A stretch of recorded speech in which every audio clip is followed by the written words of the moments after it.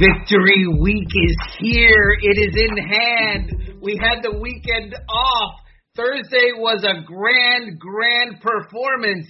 And all is well once again in Dolphins land. Fins up, star of the show, Adam Beasley. Yeah, man. What they needed was a preseason. They got those 2 preseason games out of the way. Now they're ready to go on a run. So, as caddy of the show, I am Armando Salguero, and I want to start here, Adam, if I may. So today we spoke with the coaches, right? We spoke with the defensive coaches and the 2 coordinators. And defensive coordinator Josh Boyer said that September is in the NFL is for improvement, right? And so that people understand, take them behind the scenes. The NFL mandates that coordinators speak once a week during the season for a minimum of 10 minutes. And sure enough, the Dolphins do it for the minimum amount of time, 10 minutes. And I wanted to ask him, so what's October for? Because, if September is for improvement, what is October? And by the way, while you're at it, tell me what November is for, too, because I'm kind of interested in that month. It's my birthday month. Well, didn't get in, by the way. Didn't get in because we went over 10 minutes. For the Miami Dolphins, October might be the time for quarterback change. Interesting. You think that's a coming?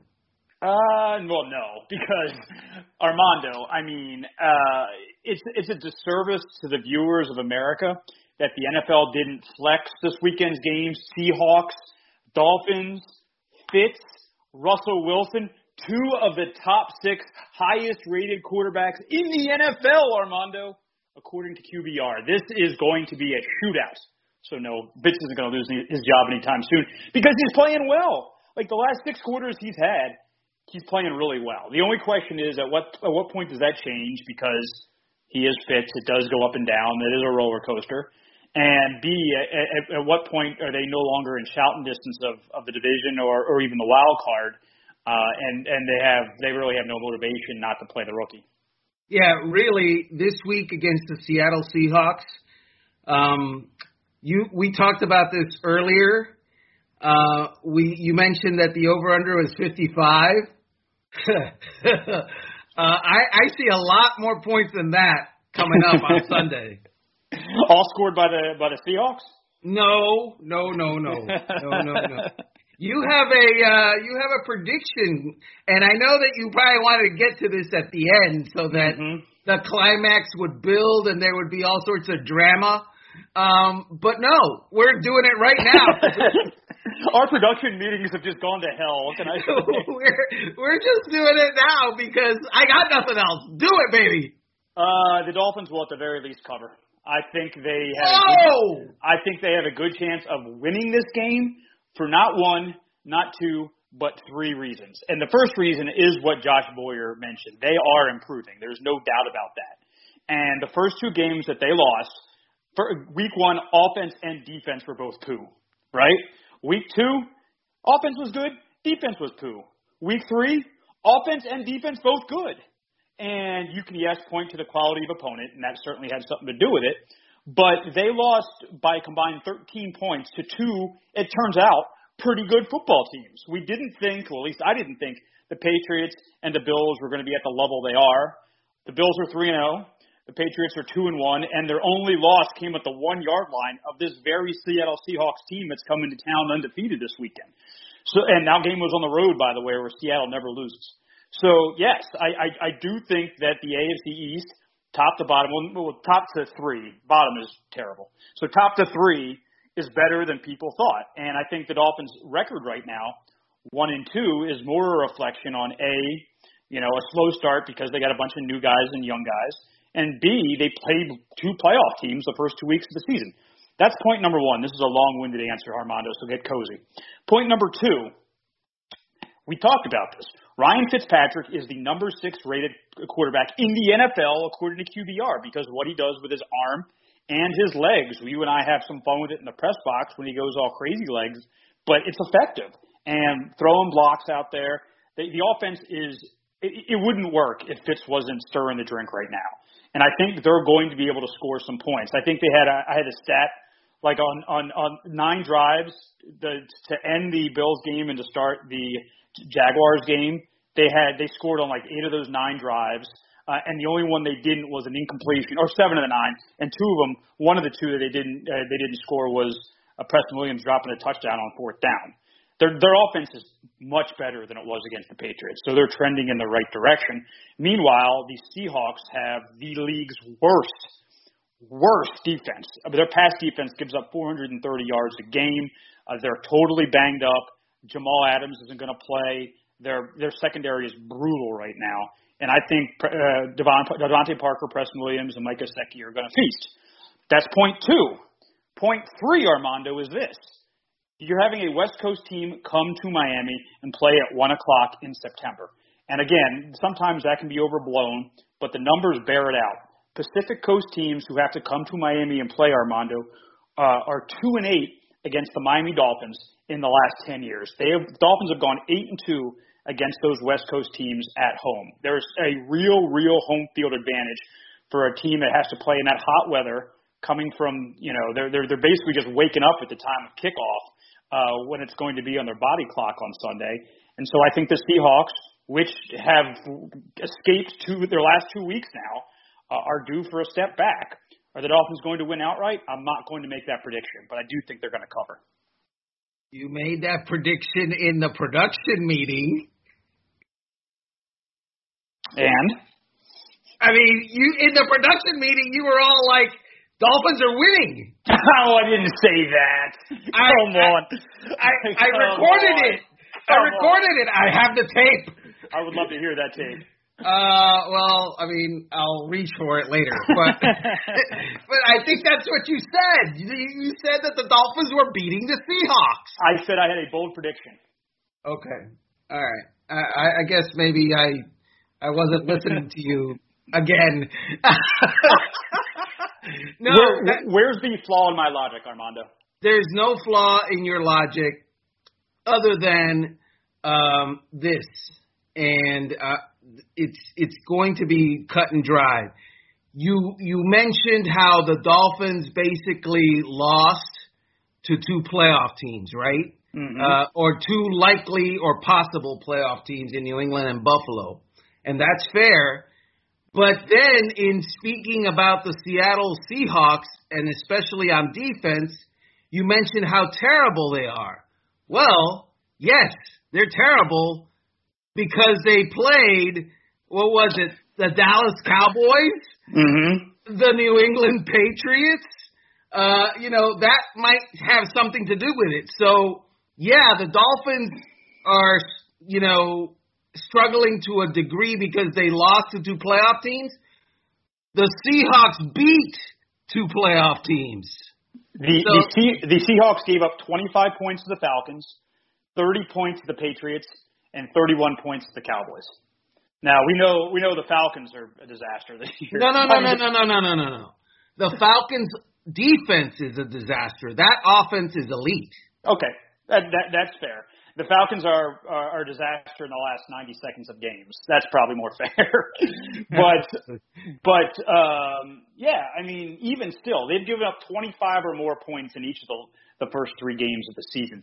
That ain't good. And then when you look at, if they didn't have a couple of timely turnovers, it could have been way worse.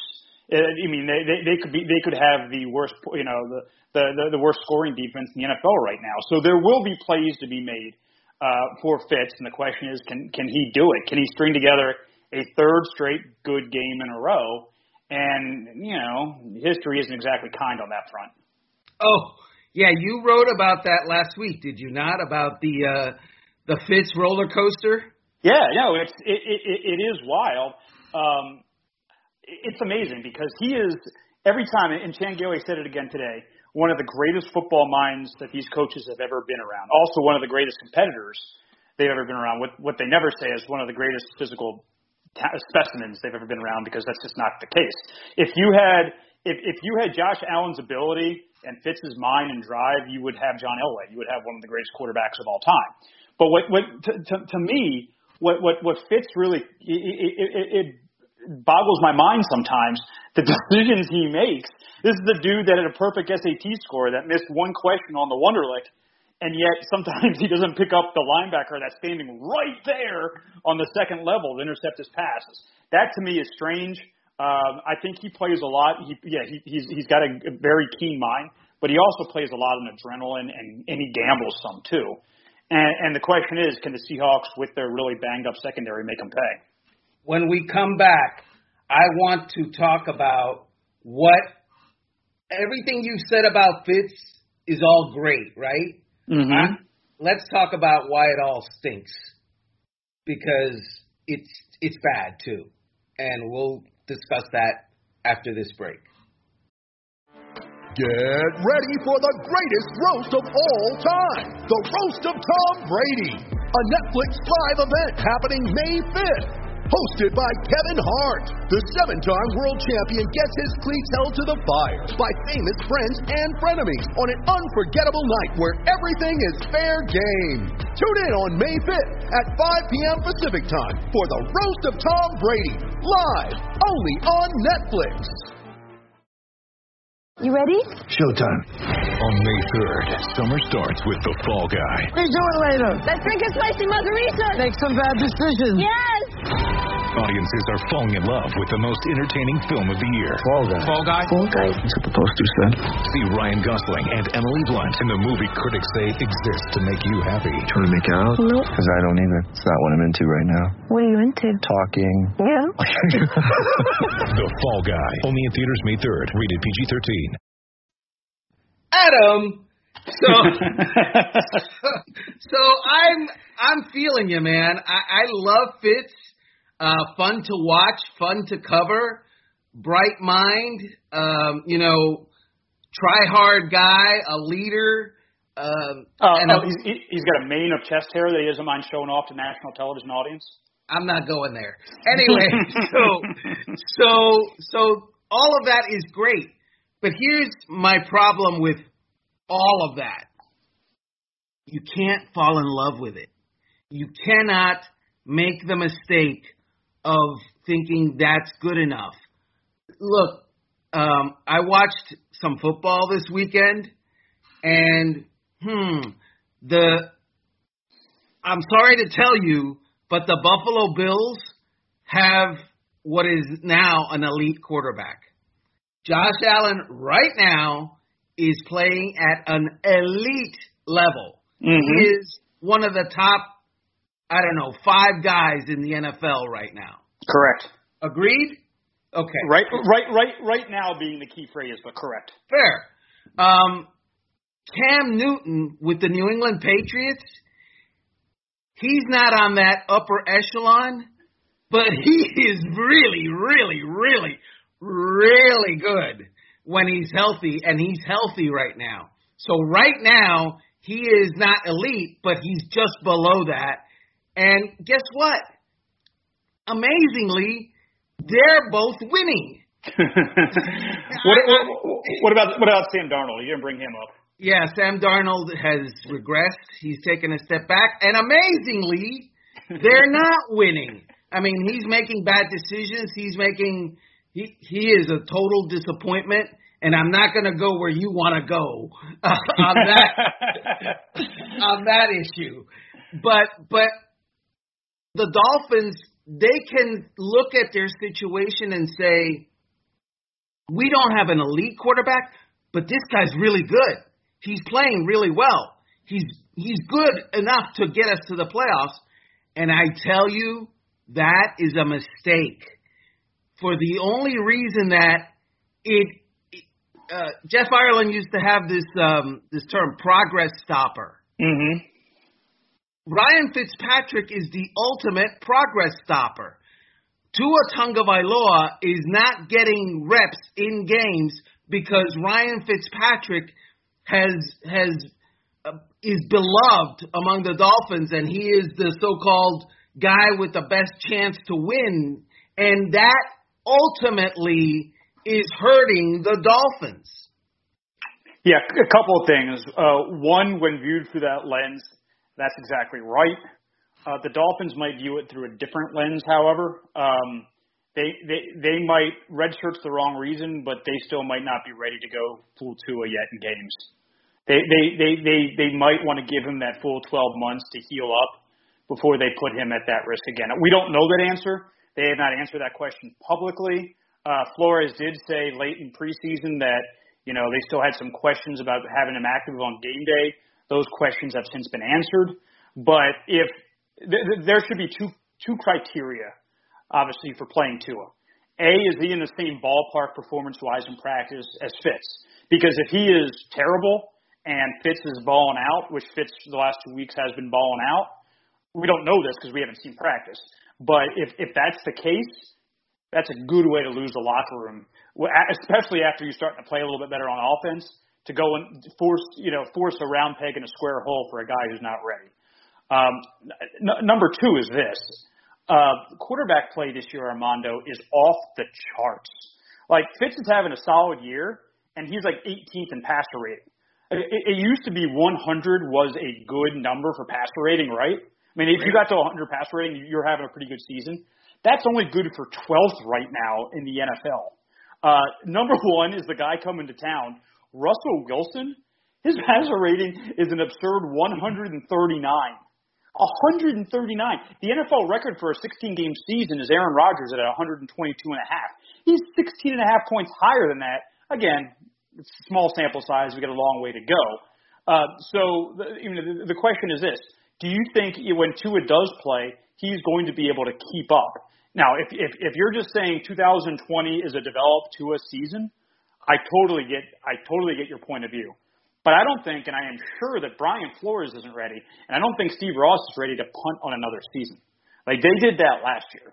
They played the young guys last year just for the sake of playing young guys and developing them. And I know quarterbacks are different beasts, but if you're trying to win games right now, I mean, Fitz is playing well. How do you turn to the guy who you might have an idea how he's going to perform, but you don't know for sure because he's never even done it in a preseason game? I made this mistake last year, and I'm not falling for the banana in the tailpipe trick again. Look, last year was good for Fitz to play because it showed that he's worthy of returning, and it made Brian Flores 5-11 instead of 2-14. Okay, maybe 2-14. Right. So that's all well and good. Do you really believe that Ryan Fitzpatrick starts the 13 next games that the Dolphins play, and they're going to go 9-4? Do you really think that? Oh, well, I don't think 10 wins is going to get you, is what you're going to need to get in the playoffs. I think 9-7, maybe even 8-8, because you have a 7th team this year. Well, do you think this is a 9-win team with Ryan Fitzpatrick given the schedule? Not the schedule, no. That schedule is so hard. Well, but what are you doing? I will wasting time. You make a valid point. You do, but Flores isn't wired that way. He's not. He is wired to. Today is Tuesday. Only thing on my mind today on Tuesday is to win on Sunday, and then you'll flip the calendar and you'll reassess. Did Fitz give us our best chance to win? In the last 2 weeks, the answer is absolutely yes. Like. There's no way Tua in his first 2 games is going to play at the level Fitz has the last 2 weeks. There's no way. I mean, so right now the answer is yes. The question is this, and look, I'm not certain they're going to win on Sunday. I think they have a chance, but I think the way their schedule looked at the beginning of the season compared to what it looks like now, 3-3 Armando, 6 games in, is a real possibility because the San Francisco 49ers have major injuries and the Denver Broncos barely have a football team right now. I mean, the Broncos probably have less talent now than the Dolphins did last year. Available talent, obviously, guys that can play the game. They are so destroyed by injuries. So, yeah, I mean, if they pull up a big upset this week or win those 2 games on the road, then they're 3-3 with only 2 home games, and those home games were against the Bills and the Seahawks, 2 of the better teams in the league. The schedule gets a little softer, and you could get to December, and this could be a trap, as you say. This could be fool's gold, but you could get to December at 6-6, 7-5, something like that, and then you're absolutely in it. Now, you look at their last 4 weeks of the season, their schedule is ridiculously hard. They're going to probably lose 3 out of 4 down that stretch, but they put themselves in a position. And so how do you go and tell Kyle Van Noy, who's 29 years old? How do you go tell Shaq Lawson, who's 25, 26, 27 years old, whatever it is? How do you tell Eric Flowers, who came here to be on a competitive team, hey, you guys have a chance to go make a run, maybe get into the playoffs, but we're going to play the rookie instead because he needs reps? That's a hard sell. This is how you tell them. You're getting paid, number 1. Do what we tell you, number 2. Number 3. Well, it's never that easy. Wait, you know you're that. 29 years old, okay? You're not winning an NFL championship this year. You probably aren't going to the playoffs. You might sneak in, but you're probably not. I mean, you're just not. Mm-hmm. You're 2 games behind the leader in your division, and you're 1 game and a loss down to the guy who is number 2. That's the New England Patriots. So this year, you have a chance to be 8-8 and be happy with that, with Fitz. And then next year, you're going to be struggling because your quarterback is going to be having his first year of growing pains. Or you're still maybe going to be 8-8 this year, 7-9, 6-10 with the growing pains quarterback. And next year, you might, be a playoff team that actually is relevant in the playoffs with the quarterback that had a year to develop. So what I'm hearing from this conversation, what I'm gathering is I should expect on Sunday a column that says bench Fitz, play Tua. No. Look, I believe that Tua, when I hear we got to wait a year before his injury to put him in there, then, why isn't he on IR? Why is he taking up a roster spot?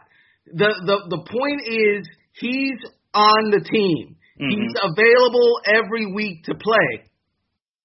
So, eventually, let's get it going here. Let's play, because Fitz is not going to be your long-term answer. And if Brian Flores, who, as you put it, the only thing he sees is next Sunday, then he's nearsighted. That's all I can tell you. And a coach and an organization has to have what? Vision for what it's about to do and what it's trying to do and accomplish. It's not about right now, the next minute. It's about the next few years. Well, and his response to that would be, that's Chris Greer's job. My job is to coach the players I have and get a win. And again, you would hope that they're on the same page when it comes to that vision thing, but that would be his response. A couple of notes on Tua. One, this thing might work itself out because if Fitz keeps acting as a fullback and delivering punishing lead blocks and running like he's 23 years old again, he's going to get hurt at some point. That's not sustainable. Or 2, you've got the schedule that could, as you mentioned, put them on the wrong side of the win-loss ledger, and the point becomes moot that they might as well just play the guy. And point number 2 is this, Armando, and Barry brought it up to Chan today, and Chan wouldn't answer because he's a grizzled veteran in this league. But what's stopping them from having some Tua packages? Having maybe a series in the first half, series in the second half to get him that work, or even Wildcat's the wrong word because he wouldn't run the Wildcat, but that kind of situation where you bring him in for a play or 2 change of pace to get him some work. I'm sure play callers wouldn't like the disruption, but hell, the Saints do it pretty well with Taysom Hill, right? Maybe not this year because they're 1-2, but last year they found a way to have that change of pace quarterback, and Drew Brees didn't seem to pitch a fit about it. So there are ways that he could see the field. I just don't know if they're ready to do that yet. I think if they were ready for Tua to play, Tua would be playing. I have to tell you, the whole idea of a package for Tua is utter ridiculousness. Wow. And this is the reason. Tua is not that guy. He is not a running quarterback. He is not Taysom Hill, who is going to run the football, 60% of the time that he has it. Tua is a pocket passer, and the faster people realize this, the better it's going to be. Is he mobile? Yes, he's mobile. He can move around in the pocket, and occasionally he can, give you a first down on a 3rd and 7, 3rd and 8. But here's the problem: he is not Michael Vick. He is not that guy. He got hurt trying to run away from 2 Mississippi State defensive ends or defensive linemen that he couldn't outrun. Right. I don't think you have to bring him in to be Michael Vick. You bring him in to be Tua Tagovailoa, and you run plays that he does the best, and that's the package. That it's not you make him totally an RPO. Well, RPO is what he does well, but like a read option kind of guy. No, you do the things that he does well that maybe Fitz doesn't do well, and you give the defense something different to think about. Look, I don't know if there's an easy answer. If there was one, we would know it. But the Dolphins, from everything that we've heard internally and externally, they're not at the point that they're going to put him out there for 65 snaps yet. The question is, when does that change? Granted, this season so far is about win now, not develop the quarterback. All I'm saying is that approach, if it's a season-long approach, you're doing yourself a disservice because you are neither going to win enough to get to relevancy in the playoffs, and then next year, your quarterback that you're going to play, whether he's ready or not, is going to go through his growing pains phase. And every quarterback has it. You see it right now with Joe Burrow. You see it right now in Los Angeles with Justin Herbert. Rookie quarterbacks don't typically walk onto the field and dominate. It takes them a minute. And it's going to take Tua Tagovailoa a minute to figure it out. And that minute might be all of next year if they don't get him some games this year. All right, let's get out of here on this. I love playing games with you over and under, prop bet games because I'm a degenerate gambler. Let's play this game. What's more likely? And here's the question. The Dolphins win on Sunday or Tua Tagovailoa enters the game? Wow, that's a great question. And my response would be that the only way that Tua enters the game, I think, is if Ryan Fitzpatrick is hurt. I hate this question. No comment. Well, what if it's a blowout one way or the other? It's not going to be a blowout the other way. It's just not. Look, I don't think the Dolphins are going to outscore the Seattle Seahawks. Russell Wilson is an elite quarterback, and this team loses to elite quarterbacks so far this year. Yeah, I think, and we'll get out of here on this, I think the biggest key to this game is one we haven't even discussed yet, the collective health of Byron Jones and Xavier Howard. Byron didn't play last week because of a groin injury, didn't practice on Monday, and Xavier Howard did not practice on Monday as well, although he did play, I think, every snap against the Jaguars. If those two guys are healthy and ready to go, I give the Dolphins a puncher's chance. A puncher's chance. I like it. Jerry Quarry? Is that Wow, look at that reference. Against Ken Norton? Yes. That's the way it's going to work? Or Jerry Quarry against Ali? Okay. Look, Google a picture of Jerry Quarry's face after he faced Ali. So I'm just saying. Well, wow. That is a rough way to get out of here, but that's a fitting way. We appreciate you giving us a puncher's chance every week here on Dolphins in Depth podcast. For star of the show, Adam Beasley, I am caddy of the show, Armando Salguero. Beasley, I suggest the 9-iron.